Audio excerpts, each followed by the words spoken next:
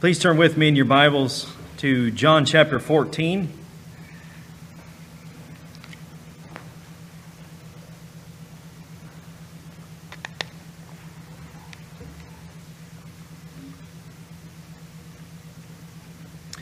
John chapter 14, our text will be verses 16 to 20.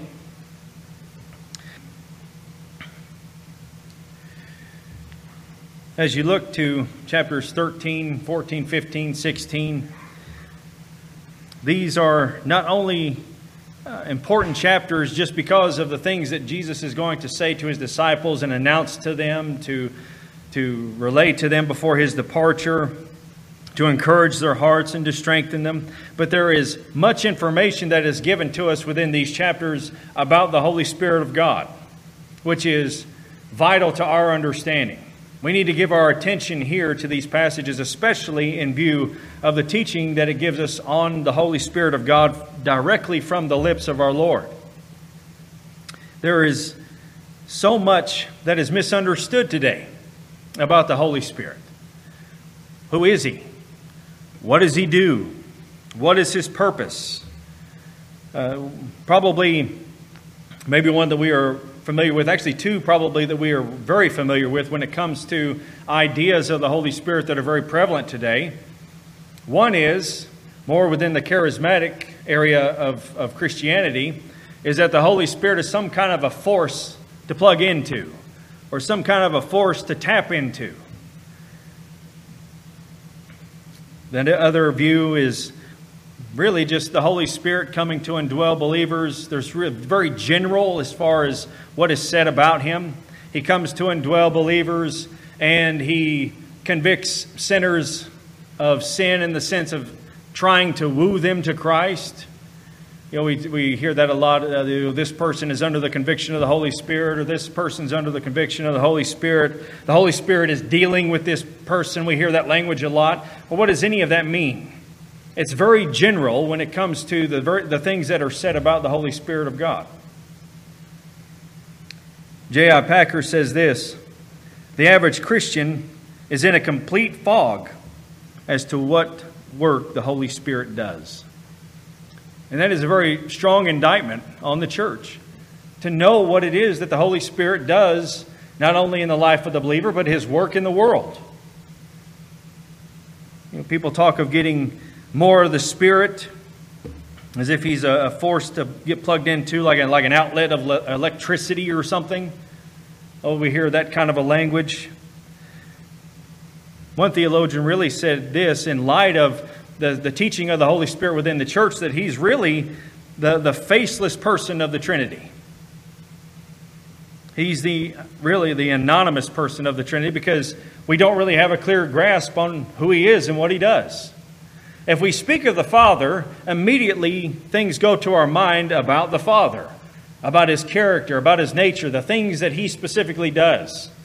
If we speak of Jesus, the second person of the Trinity, God the Son, immediately our minds are flooded in of things that are taught within the Scripture that are very clear and direct concerning the person and work of the Lord Jesus.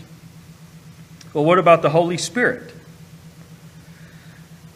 And this is where we need to give our attention, because there are some very important things that our Lord teaches us about the Holy Spirit of God. Some of these we'll be getting into today, others in the weeks to come.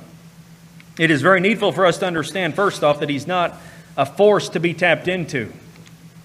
He's a person. He's a person just like the Father is, just like the Son is. He has feelings, if you will. We can grieve the Holy Spirit of God. The Holy Spirit gives commands. He says in Acts 13, "Set apart for me Paul and Barnabas for the work which I have for them to do." You know, there are traits here of personhood. The Holy Spirit can be lied to. He's not an active force. He's not some magical force. He's not some mysterious force. He's a person, as the same of the Father as the Father is, and the same as the Son. And so as we speak of Him and as we study about Him, we need to understand that He is one of the persons within the Godhead, who is equal with the Father, who is equal with the Son, and who has a significant place within the life of the Christian. His coming is being described to us here in John chapter 14 as Jesus is really consoling his disciples and encouraging their hearts because he's getting ready to depart. He speaks of one who is coming after him, who is going to really fulfill everything that he did, even to a greater extent in some ways.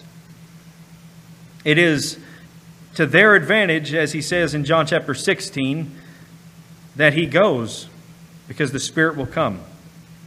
It is to our advantage, too, that Christ left this earth and sent the Holy Spirit as well, rather than him continuing as he was beforehand in his physical form. You know, if I was to ask you all, what would you rather prefer? Would you rather prefer Jesus to be here in bodily form as he was before, in the same way that he was before, or would you rather have the Holy Spirit? Well, a lot of times, perhaps what we think first off is, I'd rather have Jesus because I can see him. I can touch him. He's visible to my eyes. There's comfort there. There's comfort to know that he's right there. You can see him. But we don't think of him in the same way as far as the Holy Spirit. We don't think of the Holy Spirit in the same way, rather. To understand that the Holy Spirit is present just as much as Christ himself would be if he was physically here. And that it is to our advantage that Christ isn't here in his physical form, but that he's ascended and exalted to the Father. That the Holy Spirit would come in the fullness upon every believer. Something that wasn't experienced beforehand upon all believers did not happen until after the exaltation of Christ. There's a fullness of the Spirit that has come in light of Christ's exaltation, his departure, his exaltation. And we need to understand that it is a great advantage to us that Christ has completed his work, he's entered into heaven, and that he and the Father both have sent the Holy Spirit of God in the fullness upon every believer. Jesus is expressing that to them. It is to their advantage that he goes, and it is to our advantage too that he left. That he fulfilled his work. We need to understand why. And for that, we come first off to this passage of Scripture. So as we work our way through this, I pray indeed that we would give our attention here and see the great benefit that the people of God have today. I mean, it would have been amazing, don't get me wrong, to be there in those times in which Jesus performed such great miracles. That would have been wonderful to have seen, but you need to understand too what great benefit that you have, perhaps even greater than what they did then. So let's look at this passage together in John chapter 14. If you would please stand for the reading of God's Word. Verses 16 to 20. This is the inspired, inerrant, authoritative, infallible words of the living God. And let us give our attention to the Word of God. Verse 16. I will ask the Father, and he will give you another helper, that he may be with you forever. That is the Spirit of truth, whom the world cannot receive, because it does not see him or know him. But you know him, because he abides with you and will be in you. I will not leave you as orphans. I will come to you. After a little while, the world will no longer see me, but you will see me. Because I live, you will live also. In that day you will know that I am in my Father, and you in me, and I in you. Let's pray together. Gracious God, Father, we come this morning to praise your holy name, to grow in our relationship to you, to see you in all your majesty and glory, that we would grow in our sanctification, grow in our relationship to you. And how we ask, Father, that the Spirit of God would move mightily within our midst and apply this passage to our hearts and grant us understanding, that we can see him in all of his glory and majesty, see his purpose in our lives, the significance of him being here with us in all that he does. Father, we pray that Christ will be magnified this day. You will be honored in our hearts and ultimately glorified. Father, thank you again for all that you've done for us in Christ and sending the Spirit of God to us in all His fullness. To you be the praise, the glory, and the honor. In Jesus' name we pray.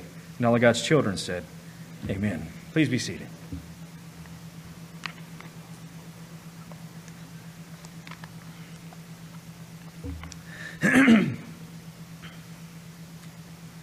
Last week, we were looking at this portion in John chapter 14 of Jesus saying to the disciples that it's good that He goes.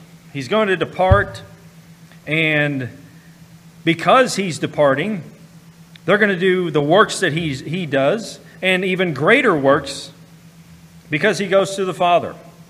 He speaks to them about the greater works that we went over last week. The greater works not being the miraculous signs and all of that He did, but the preaching of the gospel in light of the work that He has accomplished. We talked about that. We talked about prayer.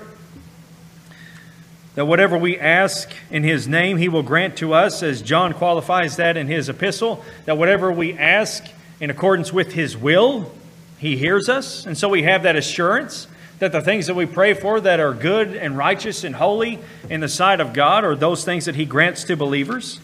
We talked a little bit more about prayer, about how we need to pray, and we need to pray diligently. We need to not just pray one time over something, but to continually seek after it, especially understanding that this is good in the sight of God.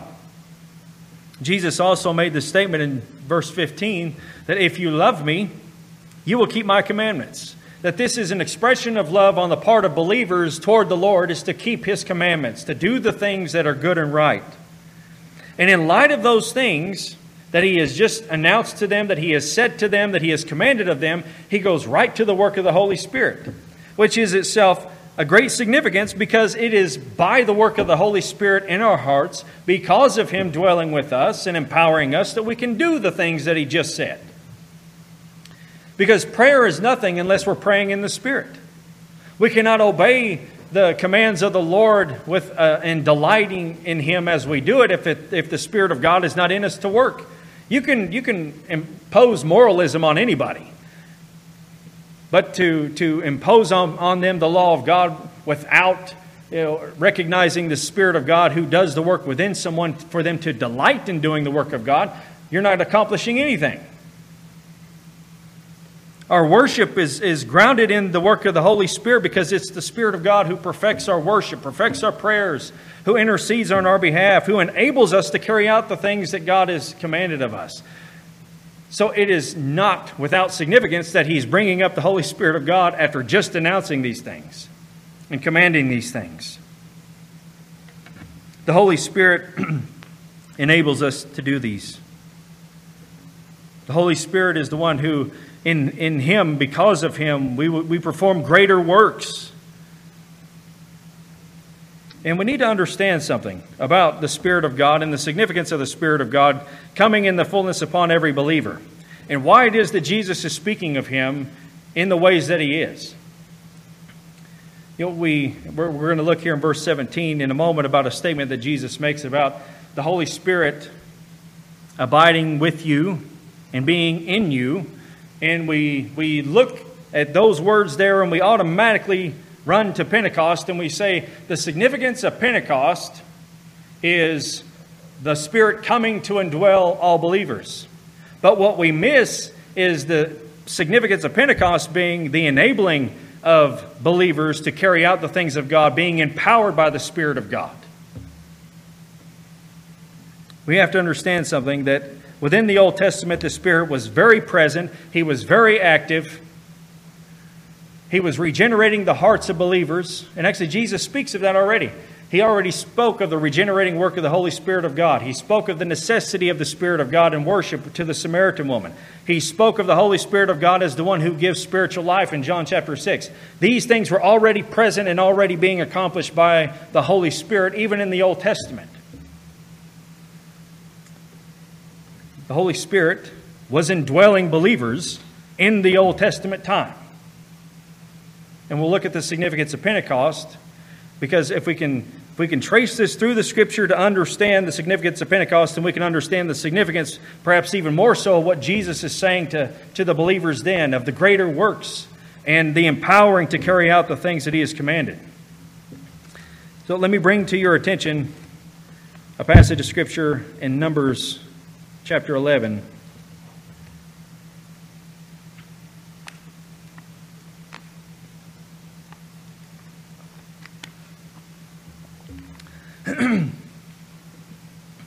In Numbers chapter 11, we have this scene in which Moses' father-in-law is saying to Moses, you can't judge all these people by yourself.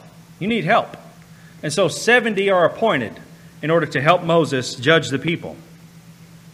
So we read of, beginning in verse 25, Then the Lord came down in the cloud and spoke to him. And He took of the Spirit who was upon him and placed him upon the 70 elders. And when the Spirit rested upon them, notice the language, He took of the Spirit who was upon him and placed him upon the 70 elders. And when the Spirit rested upon them, they prophesied, but they did not do it again. But 2 of the men had remained in the camp. The name of the one was Eldad, and the name of the other Medad. And the Spirit rested upon them. Now they were among those who had been registered but had not gone out to the tent. And they prophesied in the camp. So a young man ran and told Moses and said, Eldad and Medad are prophesying in the camp. Then Joshua, the son of Nun, the attendant of Moses from his youth, said, Moses, my Lord, restrain them. But Moses said to him, Are you jealous for my sake? Would that all the Lord's people were prophets, that the Lord would put His Spirit upon them. Then Moses returned to the camp, both he and the elders of Israel. The very thing that Moses had said, in light of what these 2 had done in the camp, Joshua comes to him, you need to silence them, restrain them. And the very words of Moses, are you jealous for my sake? And this is what he says, this is his desire. Would that all the Lord's people were prophets, that the Lord would put His Spirit upon them.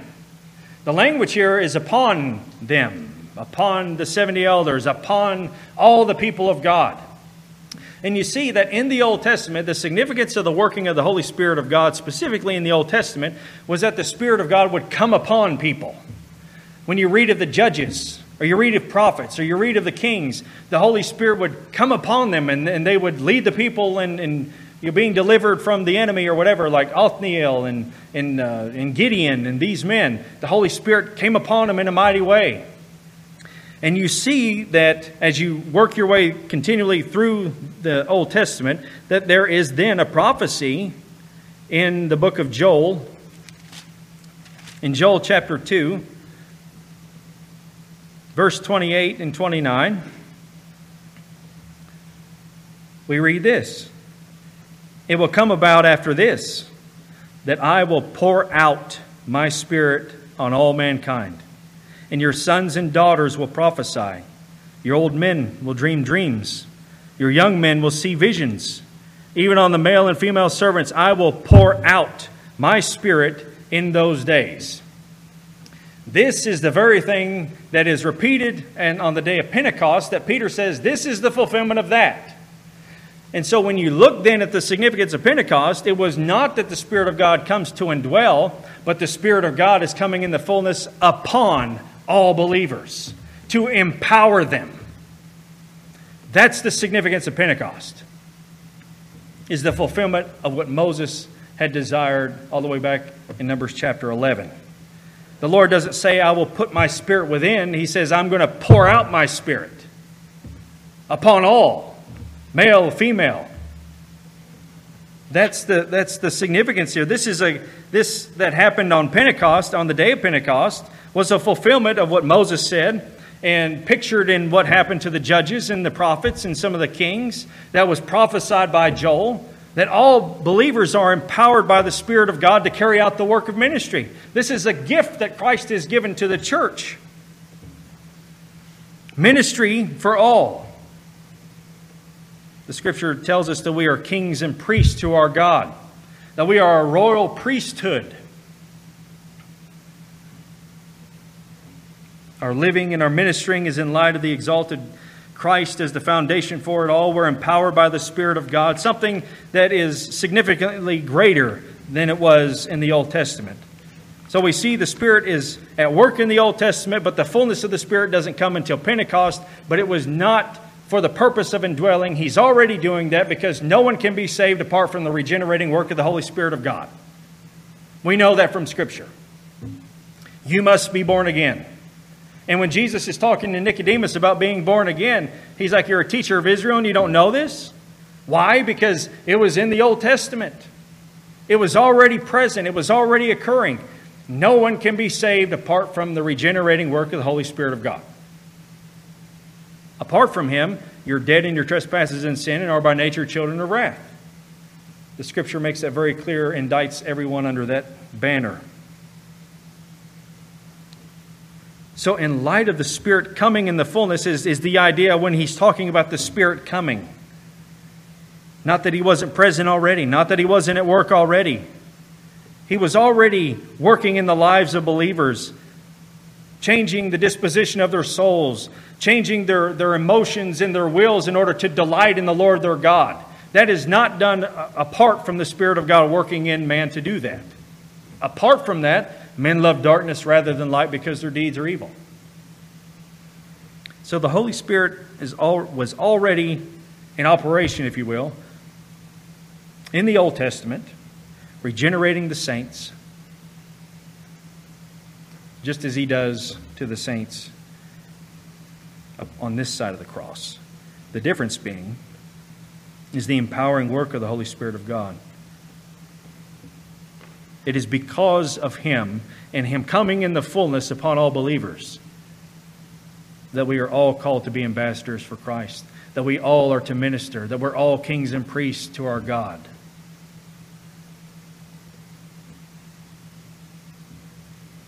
That we are enabled to keep the commandments of the Lord, that we're delighting in doing so. We're delighting in praying. We're delighting in worship. We're delighting in doing the greater works of spreading the gospel, on and on.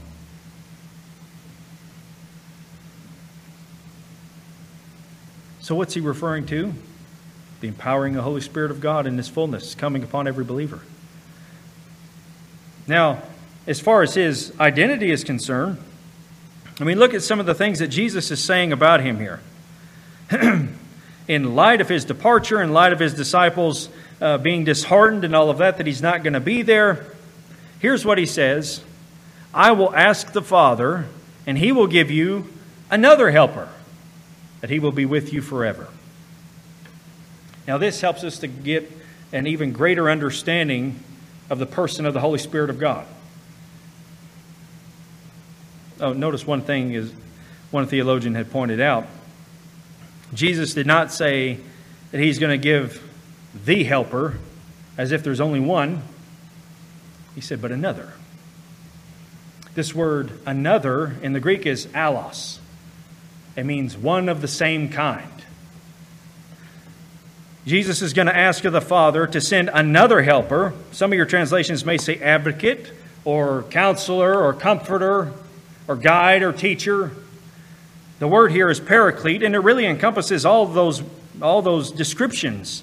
There's really no one good word that would describe what it is that He's going to be another helper, in the same way that Christ Himself was their paraclete. You notice, actually in 1 John chapter 2, that the Lord Jesus is called our advocate.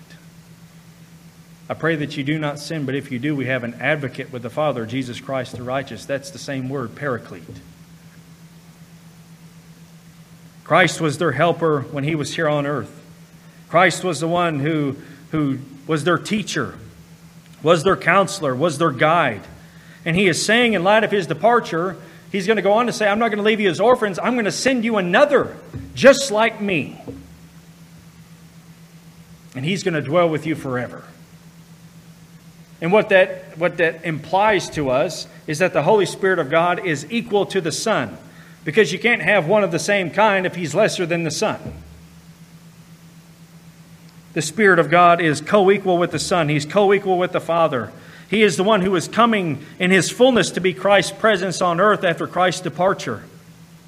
No longer are you going to have the presence of God in a special way in the temple any longer. No longer are you going to have Jesus walking among men. The presence of Christ is going to be the Holy Spirit of God to every believer, the one who dwells with them forever. And you can see that. You can see when the Spirit comes in the fullness, you can see the same qualities in the disciples that were in them when Jesus walked with them. They were very bold. They were very courageous whenever Christ was with them, when they were in His presence. After His arrest, after His crucifixion, they run into hiding. But then on the day of Pentecost, when the Spirit comes in the fullness upon them, they stand boldly once again, proclaiming the glorious gospel of the Lord Jesus. The Spirit of God took the place of Christ Himself and accomplished all the things that Christ had done in the lives of His disciples. A paraclete means one who's called alongside. That's what the literal meaning means. But again, you have these other words: comforter, teacher, advocate, counselor, helper, guide, on, to try to describe what it is. And in secular Greek, it often referred to a legal assistant or an advocate, someone that you would call to come alongside you in light of some legal trouble, one who knew you best more so than anyone else. Certainly, He's all these things. The Holy Spirit is the one who consoles the disciples, the people of God as a whole. He is the one who is the comforter. He's the comforter in that sense of what we normally think, but actually the KJV, when it uses comforter, is really more influenced by the Latin meaning, which is to strengthen.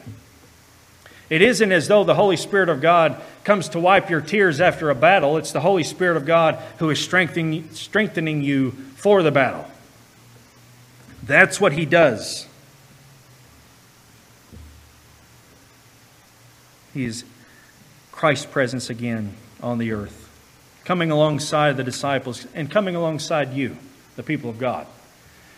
One theologian described it like this: it's like you have a parent who's out there teaching their child how to ride a bike without the training wheels.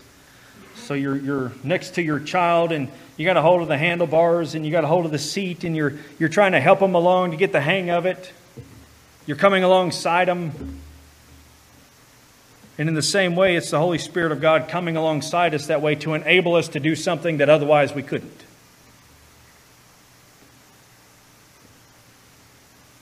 And this is something that the disciples were not only privileged to receive and to experience, but this is what you have received and experienced as well. You think of what Christ had done to the disciples. He taught them, He guided them, He strengthened them, He comforted them, He rebuked them, He abided with them, He protected them. Christ delighted in righteousness, He condemned wickedness, all of those things. And those are the very qualities and traits that you see of the Spirit of God in the lives of the disciples after the Lord ascended, and in the lives of the disciples, you, in your own life.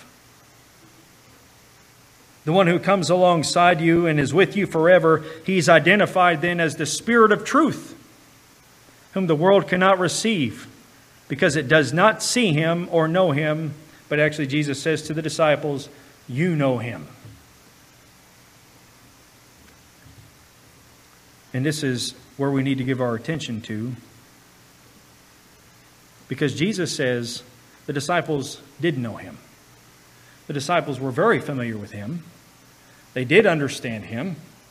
Why? Because they knew Jesus. Jesus says earlier in John chapter 14, if you have seen me, you have seen the Father. This is absolutely true of the Holy Spirit of God.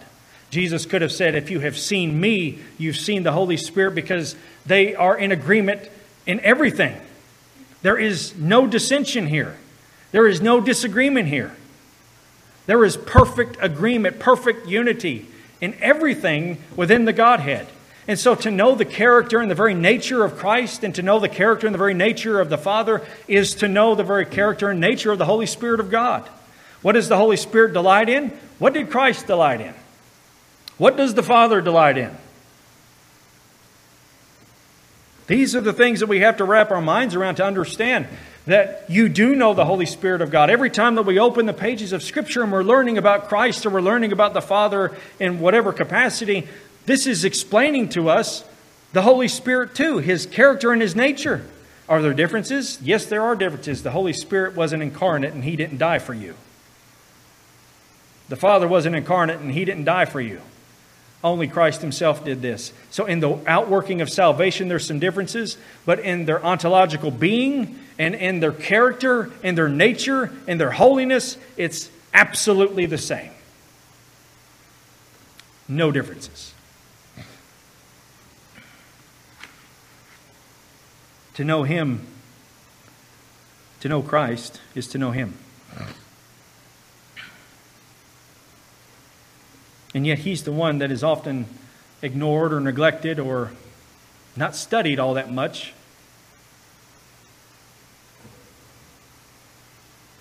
But understand, dear friends, that the one who has come alongside you is the very presence of Christ in your life. The one who speaks truth to you in the times in which you need it. That's an amazing thing. The one who comes alongside the Paraclete, He's identified as the Spirit of truth. Christ was identified as the way, the truth, and the life. Here's the Spirit of truth that comes alongside you. What He does is truth. What He speaks is truth.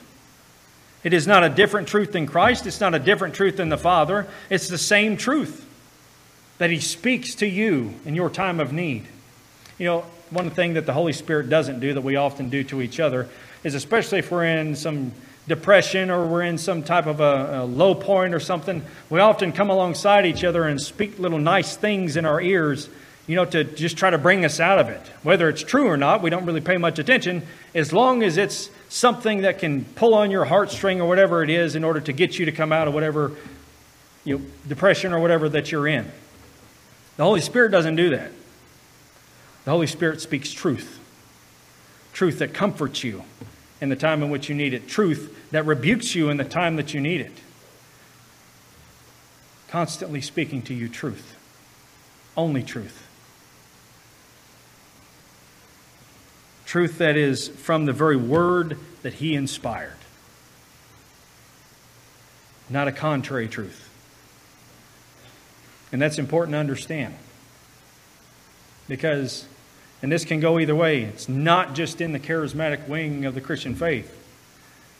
But some people would say that if they receive a word from something else, even if it's in direct contradiction of the Scripture, they can say, well, I believe this is what the Lord's telling me.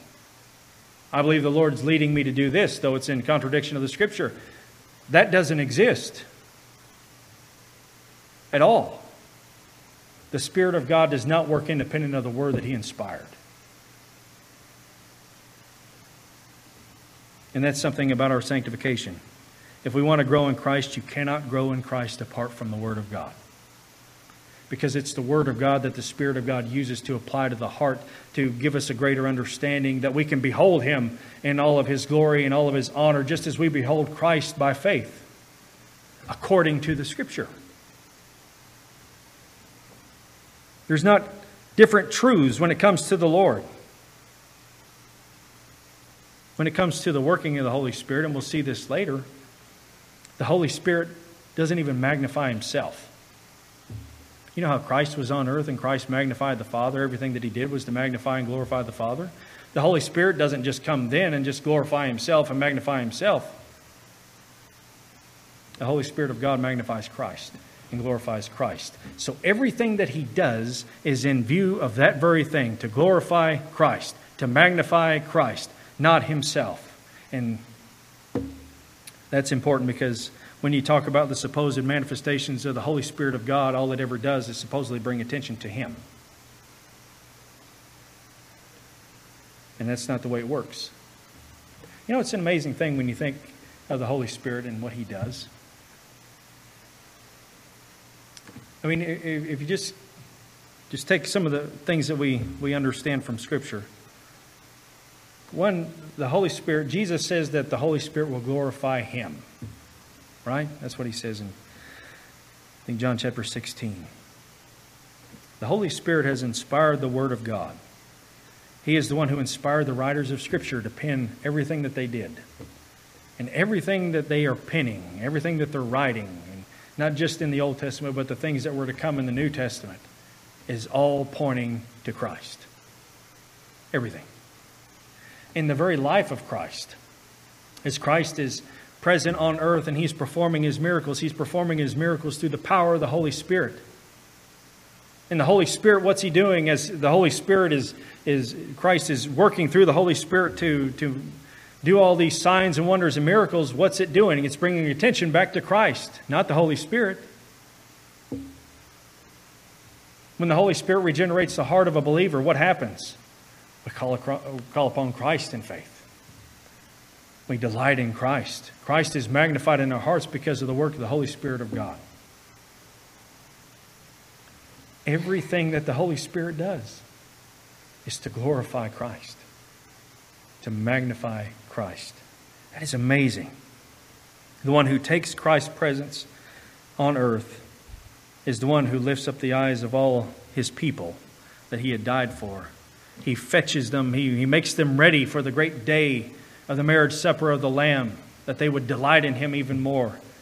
And looking forward to that day, and then they're glorified in Him, made ready for the bride, for the groom. It's amazing. The one who comes alongside us, the one who speaks the truth of Christ to us, the one who is, you could almost say this, as Christ was the exact representation of the nature of the Father, this is also true of the Holy Spirit.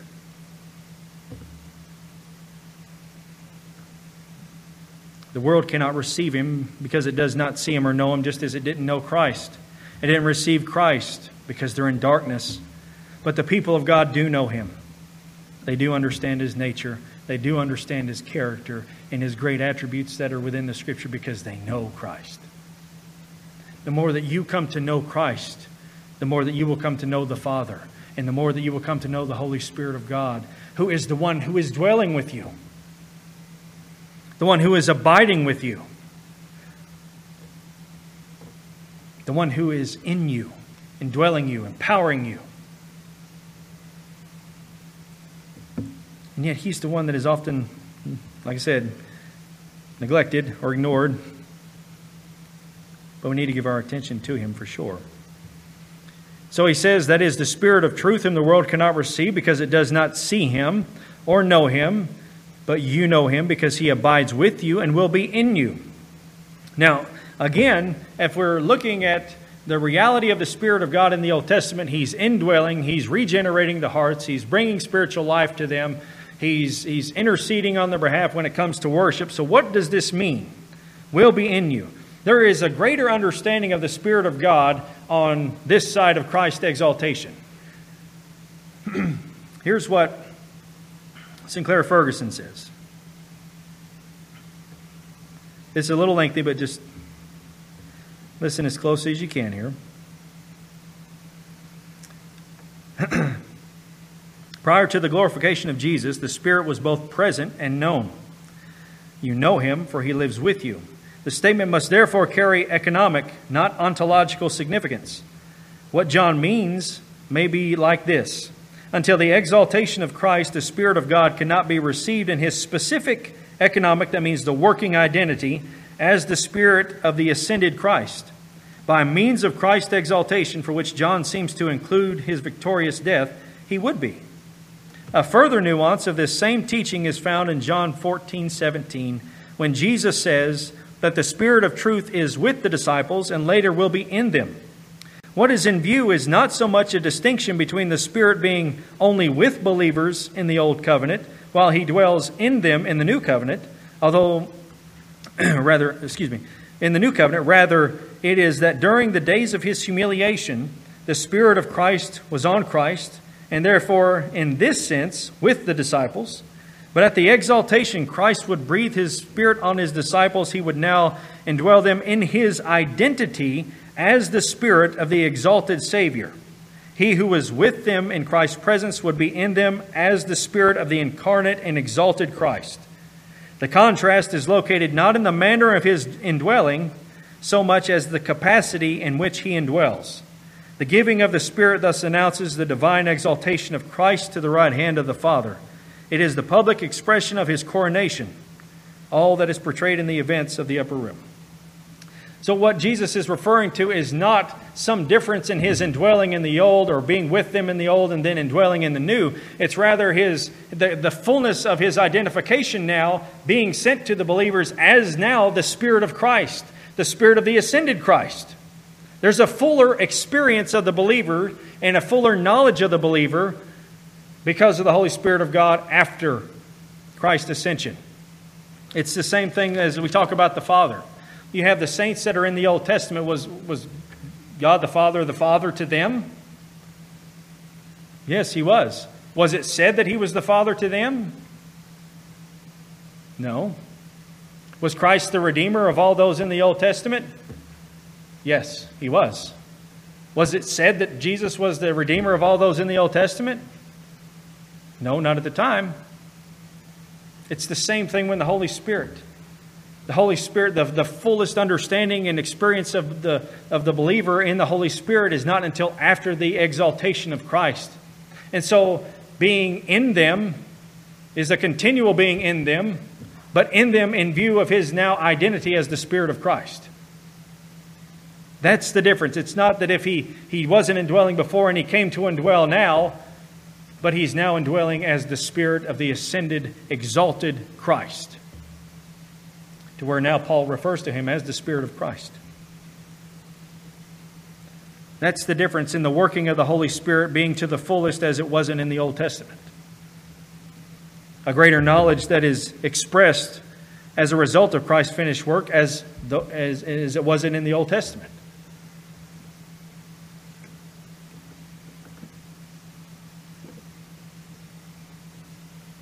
You know him, he says. He abides with you, will be in you. There's a continual being in you. And he even says thereafter, I will not leave you as orphans. I will come to you. This is also implying that the Spirit coming is taking the presence of Christ.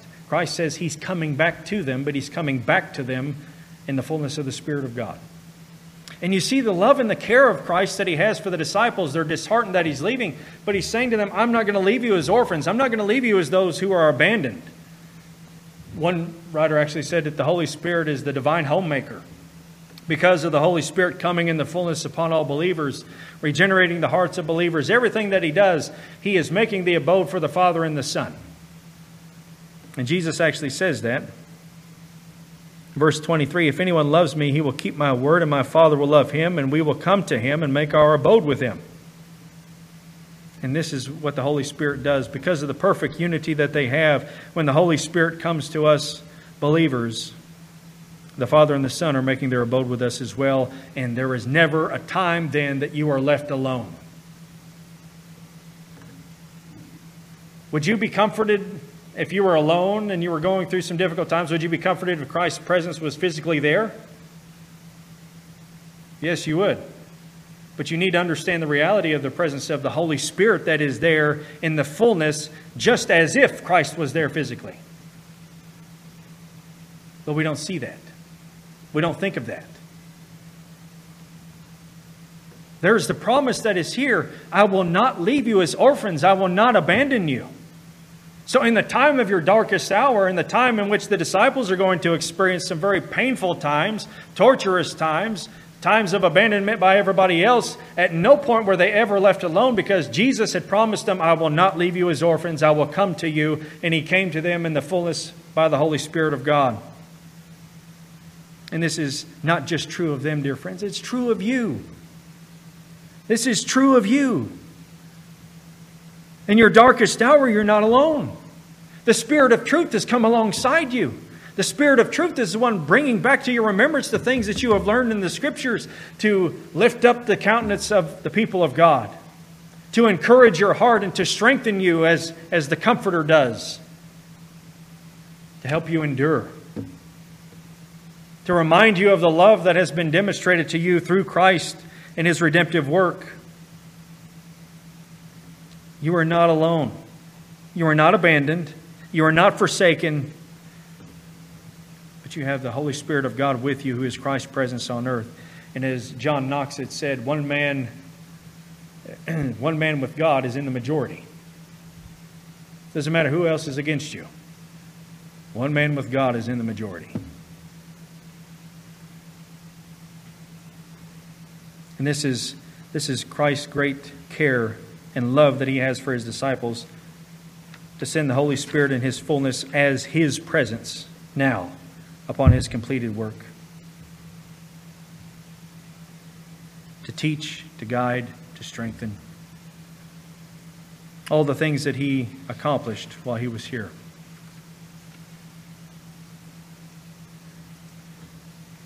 It is an amazing thing to consider the blessings that the people of God have that we don't often think of, or we don't often consider. You are some of the most blessed people that walk the earth because of the Spirit of God who dwells with you. People who are in darkness, when they are alone and they're abandoned, they're actually alone and abandoned. But not you. Never are you. Because the love of God has been poured out through the work of Christ, and because He has ascended on high and He has given gifts to His church, the main gift that He has given to His church is the Holy Spirit of God. Jesus says, how much more will your Father in heaven give you what is good, or give you the Holy Spirit to those who ask Him? Speaking of in their time of their need. And MacArthur went on to say, you ask for truth. He's giving you the truth teacher. You ask for comfort, He's giving you the comforter. You ask for strength, He's giving you the Spirit of power. You ask for the gift, He's giving you the giver. You've asked for the product, God has given you the source. He has given you everything in the Holy Spirit of God who dwells with you. Everything that you need. Everything that you need for peace and joy in your life is found in the Holy Spirit of God who is given to you, who is Christ's presence on earth, the one who consoles you, loves you, strengthens you, sanctifies you. It's an amazing thing to consider what we have in Christ as a result of the Spirit of God within us, empowering us, delighting in us, abiding with us. What love that our Lord has for us to give us such a gift. Here's other things that He does. After a little while, the world will no longer see me, but you will see me. Because I live, you will live also. They will see Him, observe Him, because of the Spirit of God, bringing back these things to their remembrance of all that Christ said and did. As we behold the glory of Christ in the Scriptures, the Spirit of God applying that to our heart, we can see Christ with eyes of faith. It's an amazing thing to consider, and Peter even brings this up in 1 Peter chapter 1. Though you haven't seen Him, you love Him. How can you love someone that you've never seen? Because the Spirit of God. The Spirit of God who has awakened us to the glories of Christ and who applies His Word to our hearts so we can see Him with eyes of faith and to delight in everything that He is and everything that He does. This is what the Spirit of God does as well. That we may see the glory of Christ and honor Him and love Him. That's Him enabling us to do so.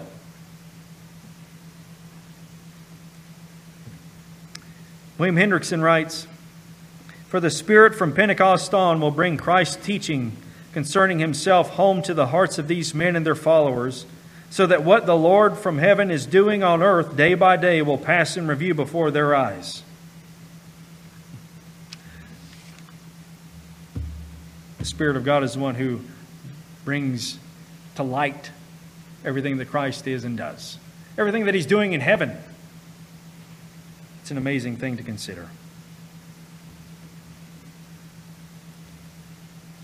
And this occurred, the fullness of the things that Jesus is speaking of, occurred on that day, as He says in verse 20, which is referencing the day of Pentecost. when the Spirit comes in His fullness upon all believers after the ascended Christ has been exalted. In that day you will know that I am in my Father, and you in me, and I in you. That mutual abiding, that mutual dwelling with each other.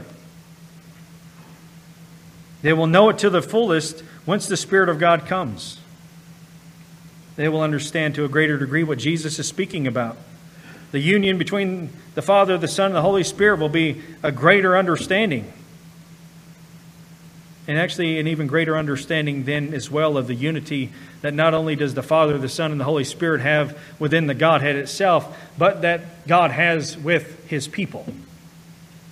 A greater understanding of the unity that we have in Him.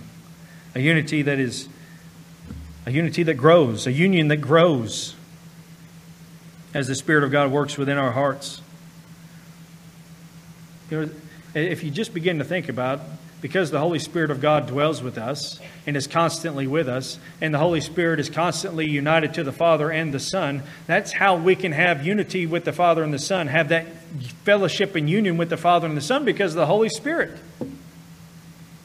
He is constantly united to the Father and the Son. Always.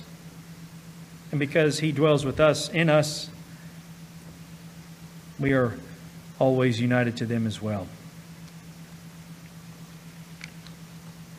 And our unity with the Spirit of God is one that grows, that we have the privilege of growing in.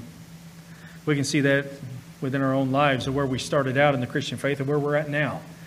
The continual growth that the Spirit of God has accomplished in us, growing us in sanctification, as we become more alive to the Spirit and more dead to the flesh. James Montgomery Boyce writes, "If we think of the Holy Spirit as a mysterious power, our thought will continually be, how can I get more of the Holy Spirit?" Sadly, that's where a lot of the charismatic wing dwells. If we think of the Holy Spirit as a person, our thought will be, how can the Holy Spirit have more of me? The first thought is entirely pagan. The second is New Testament Christianity. It's not about how we can have more of the Spirit of God to tap into. It's about growing in the Spirit of God that He has more of us.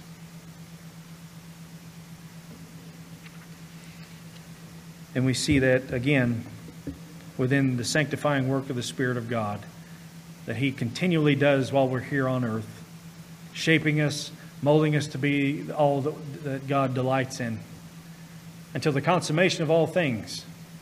And at the consummation of all things, how we will be glorified in Christ as a result of His completed work in us. There is a consistent working of the Spirit of God within us. And as that work is continually being done, we become more dead to ourselves. And this is where we have a lot of examining to do, because if we're not becoming more dead to ourselves and we are increasing in degree as far as the love of the world that we have, then we need to go back and figure out whether or not we truly have saving faith. Because this is God who dwells in you. And we think for some reason that God is going to be hindered by anything that we are doing. He accomplishes everything that He sets out to do, and nothing can hinder it. Hinder His power. He will accomplish all. So, dear friends, there's much more to speak of course, when it comes to the Holy Spirit. Who He is, what He does, within the rest of these chapters here. But we're just getting a little taste of some of these things. A little taste of the blessing that we have received by having Him. By Him delighting to be with us, delighting to change us, delighting to sanctify us. I mean, He's making us ready for the great day. And He delights in doing so that Christ would be honored and glorified. It's amazing to think of how the Son glorifies the Father, and then the Spirit of God is glorifying Christ. And it shows what mutual love exists among the Godhead, a love that we're privileged to then have extended to us because of Christ and His finished work, and because of the Spirit of God fetching us for the bridegroom. It's amazing. It is truly amazing. is understand this, that first off, that when we think of what we have today compared to what they had under the old covenant, you have it so much better. You have a fuller revelation of Christ. You have a fuller revelation of the Father and the Spirit of God who dwells with you. Fuller understanding of His completed work and what it was He set out to do in accomplishing redemption for you. You have the privilege of being empowered by the Spirit of God in order to carry out the work of ministry. Everybody is empowered to do that. That's why Paul speaks of in 1 Corinthians and also in Romans. And you can look to 1 Peter of the gifts of the Spirit of God, that He has gifted every believer for the work of ministry in some capacity. You've been gifted by Him to edify the body. And so you matter. Your gift matters. You are to use it in order to glorify Christ and edifying the body of Christ. So your purpose is indeed important. So you're empowered by Him. You have a fuller revelation of Him. You have someone that will never leave you, who is consistently working in your heart to help you, to console you, to guide you, to teach you, on and on and on. And that's the Spirit of God who is constantly with you. Never are you alone. Never are you forsaken. That is an amazing reality. Not just an amazing thought or an amazing idea. It's an amazing reality of the Christian life. Though there's so much more to say, of course, but let us delight in these things and praise our Lord for it and glorify His name. What love that He has extended to us by the Spirit of God. Let's pray. Gracious God and our Father, again we thank You so much for all that You have done for us in sending Christ to accomplish redemption on our behalf, and sending the Holy Spirit of God to be Christ's presence on earth, that through Him we may have a fuller understanding of Christ, a fuller experience of the Christian life, because He has empowered us in the ways that He has. Father, thank You so much that He is indeed our advocate. He is our intercessor. He perfects our prayers. He perfects our worship. And He constantly glorifies Christ in our hearts. Thank You so much for His continued presence with us. May He continually grow us to be all that You desire. That our hearts will praise You even more so, to a higher degree. That our prayers will be even more fervent and consistent. Pray that He does a mighty work in all of us. Father, thank You again for this portion of Your Word and how we look forward to the rest of these wonderful teachings of the Spirit of God. To You be the praise, the glory, and the honor. In Jesus' name we pray. And all of God's children said, Amen.